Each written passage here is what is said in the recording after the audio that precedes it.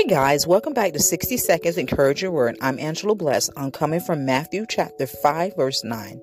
Blessed are the peacemakers, for they will be called sons of God. Amen. I really want to piggyback off that scripture for a moment because I was just talking to a friend saying that I was on Facebook, social media, just going back and forth with people about the Deion situation. He owes no one anything.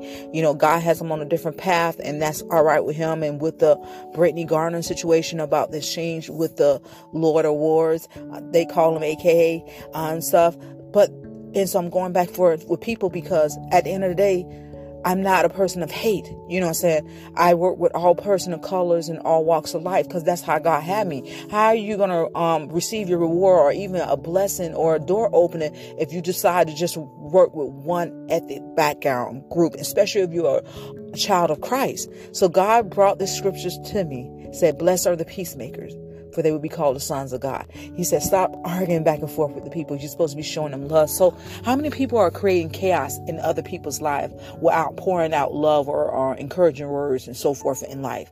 Remember, whatever seed we sow, we have to reap the benefits and the harvest of it, whether it's good or bad. So be the peacemaker of whatever's going on in your life. That don't mean you be gullible or stupid to things or none to things that they overtake your life, but be at peace and be peaceful within yourself. Amen. If that makes sense. Love you guys. Be blessed.